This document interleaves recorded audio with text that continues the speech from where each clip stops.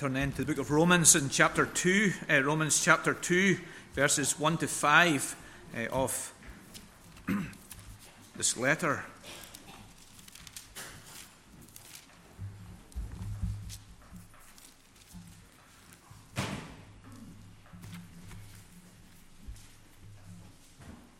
Romans 2, verses 1 to 5.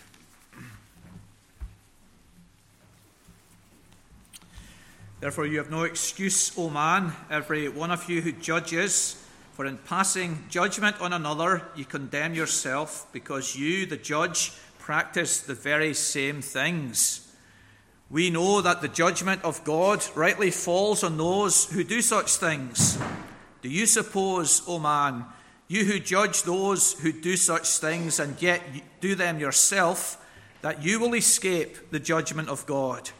Or do you presume on the riches of his kindness and forbearance and patience, not knowing that God's kindness is meant to lead you to repentance? But because of your hard and impenitent heart, you are storing up wrath for yourself on the day of wrath, when God's righteous judgment will be revealed. Today we're thinking of escaping the final judgment. Boris Johnson, our Prime Minister, is coming to our province tomorrow. He is coming to meet with the political parties and to seek to address the concerns which they have, to seek to resolve the impasse which we currently experience in our province. There are some disgruntled parties with the current protocol. There are other parties who feel injustices with the Assembly not being formed. The Prime Minister, who has powers which the local politicians do not have, is coming tomorrow to seek to address the grievances, injustices, concerns of the local people. And the dominant theme of verses 1 to 16, which underlies this whole section, is that coming of Jesus Christ to address the injustices in our world. His return in power and glory at the last day to summon all peoples before him and to announce our eternal state and destiny. And this morning we are thinking of escaping the final judgment in the sense of not being condemned on that day, but entering into the glory and rest and joy of heaven. It seems evident in 2 verse 1 that the apostle is moving to a new group of people whom he is addressing. We've been thinking of him addressing the Gentiles, people who don't have a Bible, they don't attend church, in verse 18 to 32 of chapter 1. His intent in this section is to prove that every single one of us is guilty before God. People without a Bible, without a church, still have the revelation of God in nature and in their hearts. They know there is a God. They know the wrong they do deserves God's judgment. So they are, Paul argues, without excuse. But he moves to a different group of people in chapter 2, verse 1 to 16. I would argue that he's referring to a group between Gentile and Jew known as the moralists. That is, our neighbour who is good living, who doesn't go to church, who doesn't read her Bible, but yet is kind, is nice, is interested in your children, caring about your stresses. They're not a Christian. They're not in Christ, but they're good living people. What about those people? Some commentators think Paul is addressing the Jews. In verses 1 to 16, he doesn't mention them until verse 17. But John Calvin maintained it was this group in between, the wild Gentiles given to idolatry. There was this other group like Cornelius, kind and generally upright and seeking to do good, and yet not a believer in Jesus Christ. And so it's a really useful category for us to think about, to understand, to ask and hear the question answered. Are they guilty before God? Or will their sincere desire to be kind and neighbourly be accepted by God? What is their standing before Almighty God? And we want to think today of two misconceptions which this group of moralists have as they anticipate standing before God. And then we want to see the way that the apostle sets out that we should prepare to meet God.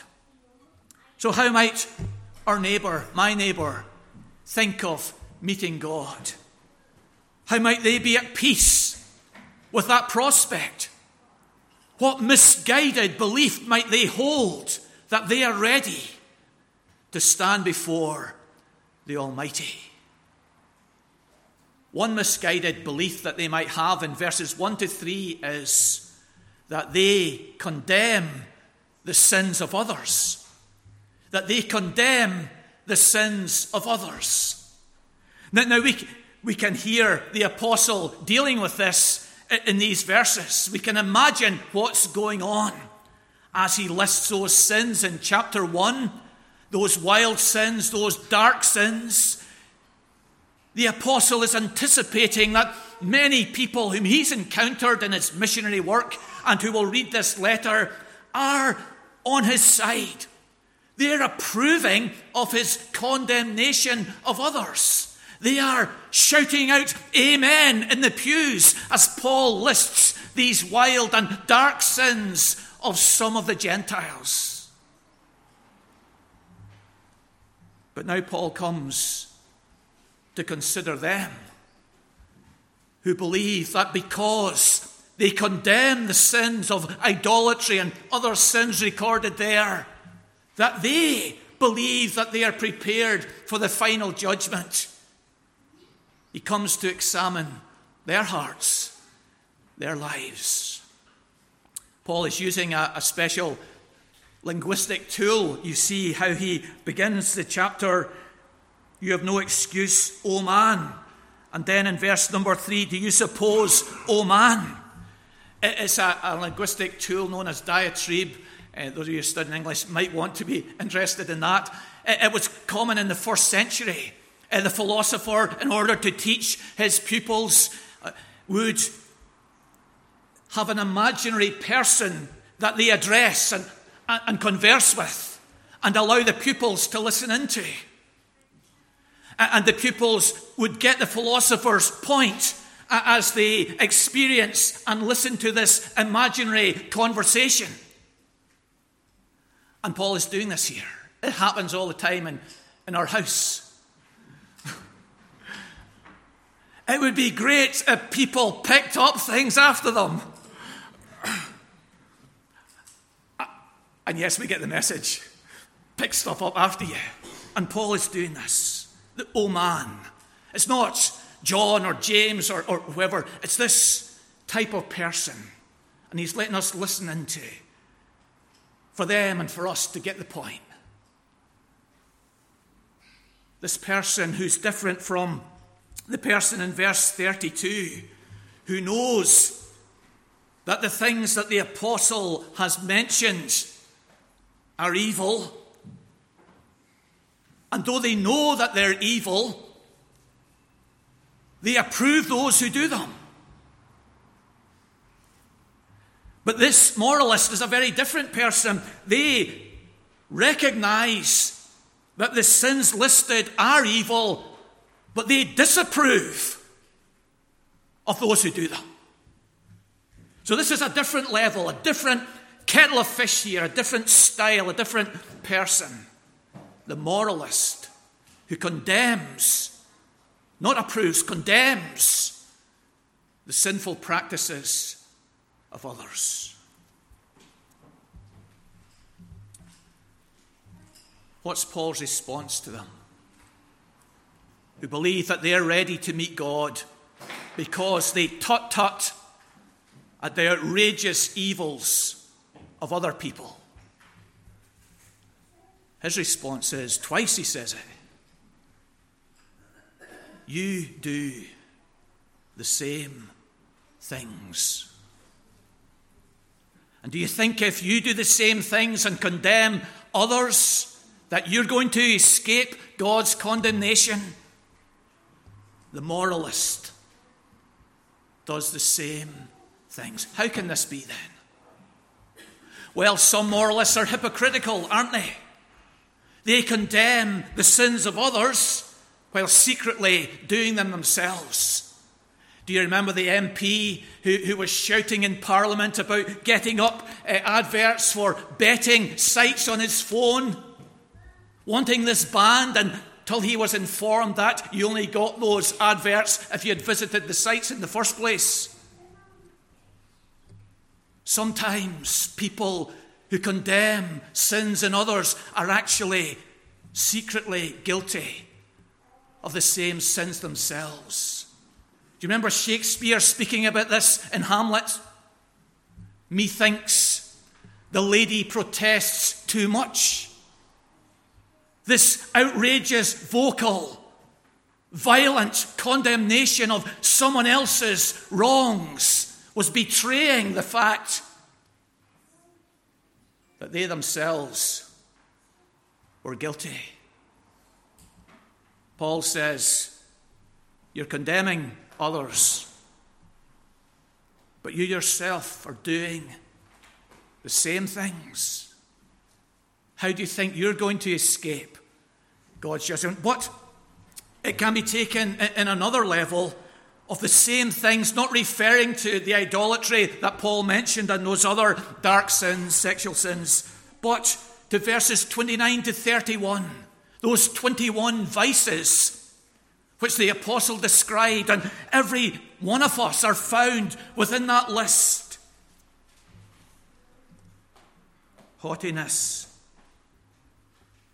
boastfulness, ruthlessness, heartlessness. We find ourselves in that list which God condemns.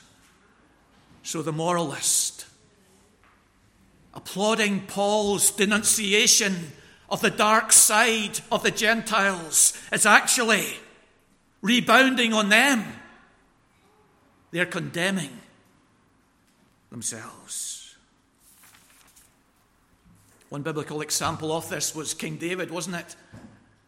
When he took the wife of Uriah the Hittite to be his wife. And Nathan the prophet came along with his interesting story about the man who had many sheep, and he stole from the poor man who had one lamb. And David leaps off his seat and says, I will sort out that injustice. Nathan says, you're the very man who's guilty of that injustice. David condemned others, but in doing that, he was condemning himself. Are you a pronouncer of the evils of our time? The words, isn't that awful, are frequently on your lips. The war in Ukraine, Emilia Sandy announcing her female partner, the police investigating Starmer and Johnston, isn't that awful?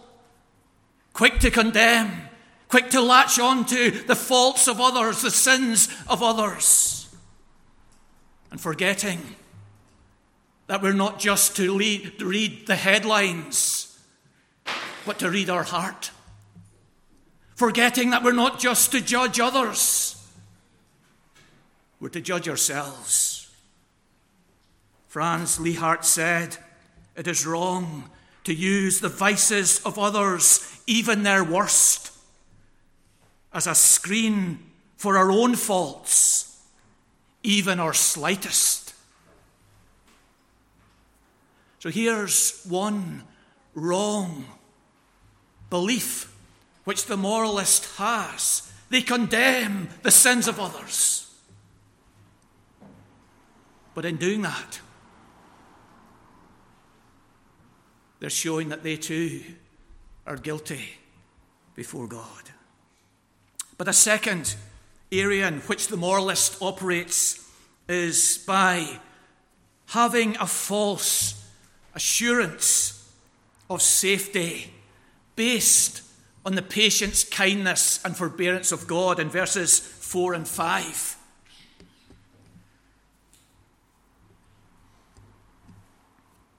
The kindness and goodness and forbearance of God is well attested in the Bible. We read together from Exodus 34, verse 5.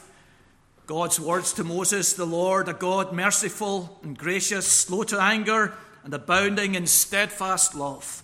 The very same words are used in Psalm 103, verse 8. The Lord is merciful and gracious, slow to anger, and abounding in steadfast love. And the moralist argues, well, here's a God of love. He will sweep things under the carpet. He will find a few marks for me if I haven't just made the grade. He is kind, he is forbearing, he is patient, he is good.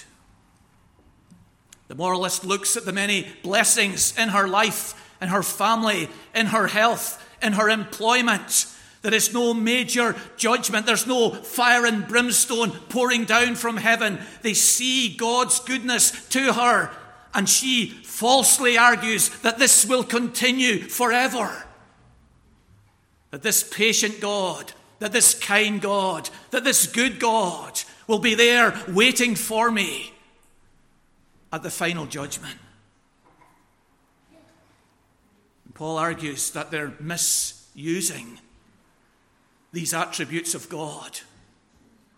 That they've got an error in their thinking. And he's arguing this from two ways. Firstly, he is arguing that God's forbearance for them is that it will allow them time to repent. That God is not bringing judgment down on their sins and their wrongs now, so that they have the opportunity to receive his saving mercy in Jesus Christ.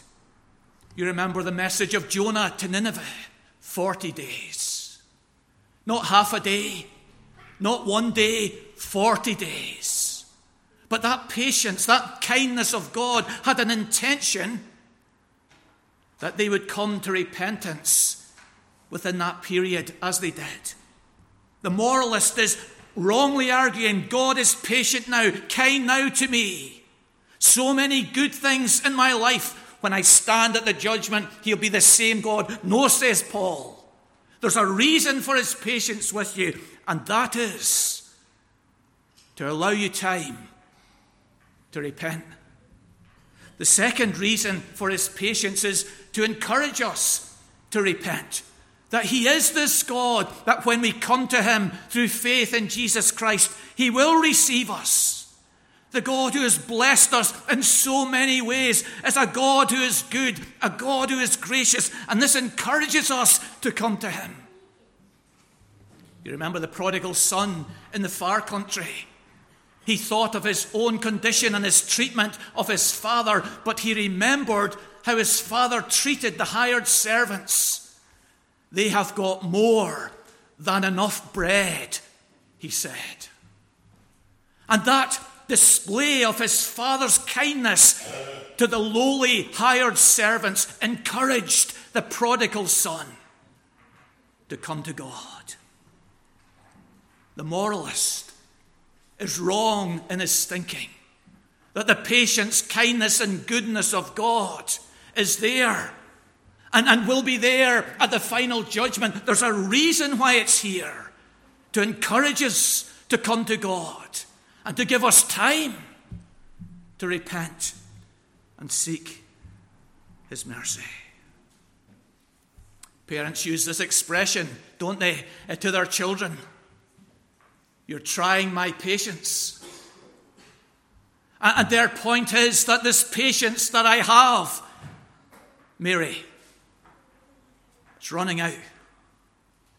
My patience is here for a purpose, for an intent, but it's not going to last forever the way you're behaving. And this is Paul's argument here. Yes, God is patient. God is forbearing. But he won't be at the final judgment. to those outside of Christ. The Old Testament is full of an incredibly monumental example, isn't it? The people of Israel before the exile, they believed that it didn't matter what they did because they were Jews, because they had been given the law, because God had chosen them out of all the nations of the earth, because they had the temple. Jeremiah 7, they had this song, this ditty, the temple of the Lord, the temple of the Lord, the temple of the Lord. We've got the temple. We'll be fine. God has shown kindness to us. And Jeremiah and Amos and Hosea warned them that God's patience with them will run out. They need to seek Him. They need to return to Him. They need to humble themselves and receive His grace and mercy.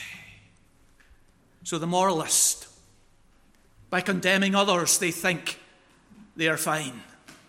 The moralists, by looking to the patience and forbearance of God, think that at the final judgment, they will fare well. The wrong ways to escape the final judgment. What then is the right way? The apostle indicates this for us in the verses before us, in verse number 4, to lead us to repentance. This is the way we prepare for the final judgment, by repentance. Acts 17:30, God commands all people everywhere to repent, because He has appointed a day in which He will judge the world in righteousness. The way we prepare for the final judgment is by repentance. Well, you say, Paul hardly ever uses this word. He uses the word faith, and that is right. But repentance and faith are two sides of the same coin. Repentance emphasizes that the negative side of turning away from faith in Jesus Christ emphasizes the positive side, that we trust in the Lord Jesus Christ. And this is the way we prepare.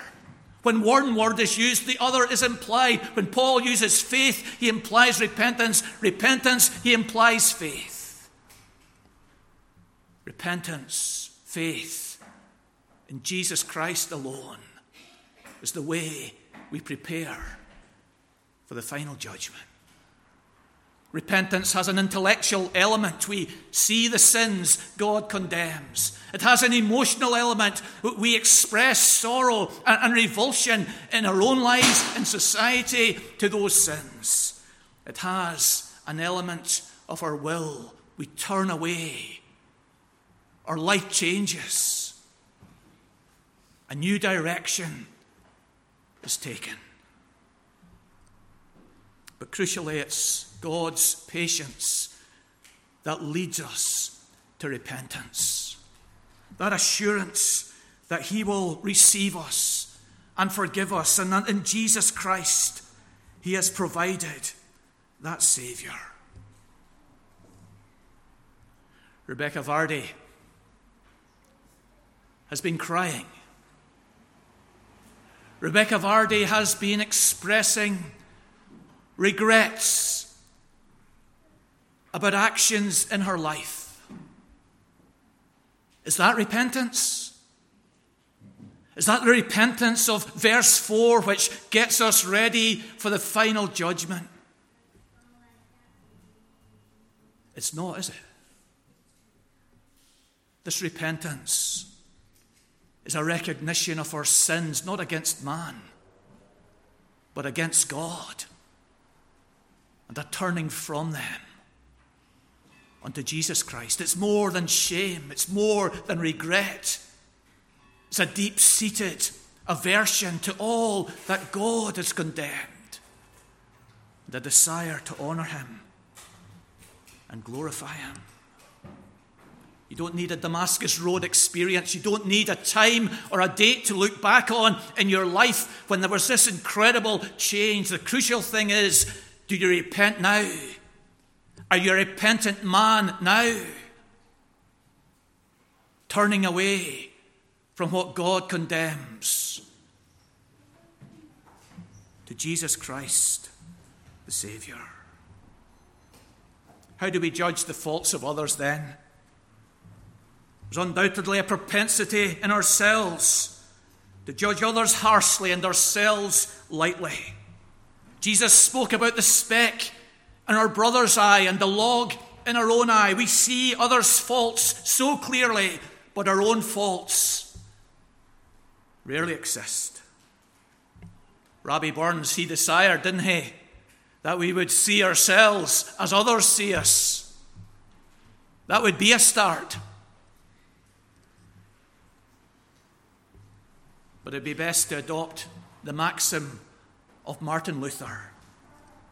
He wrote, "The unrighteous look for good in themselves and evil in others.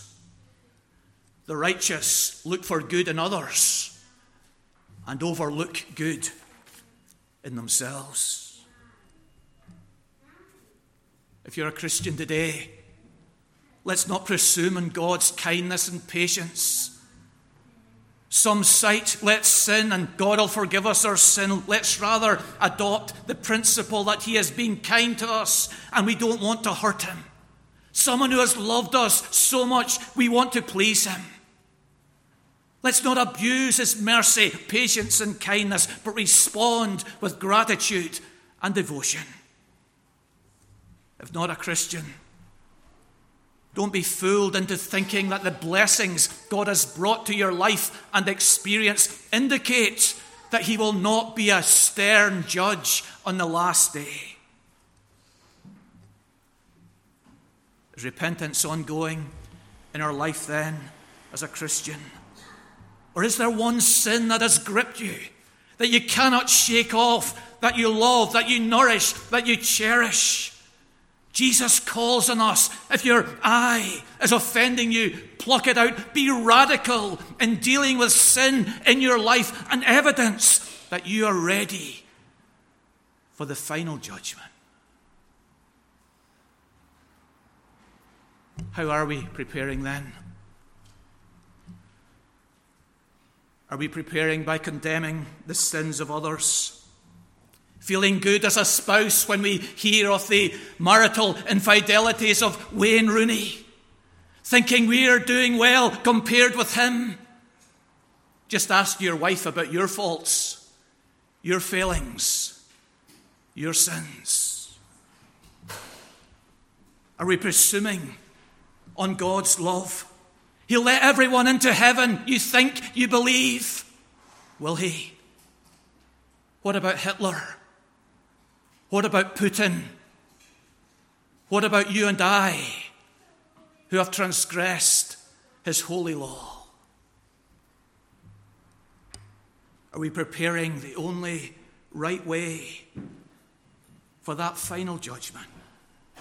Using regularly the words of the tax collector in the temple, "God, be merciful to me, a sinner."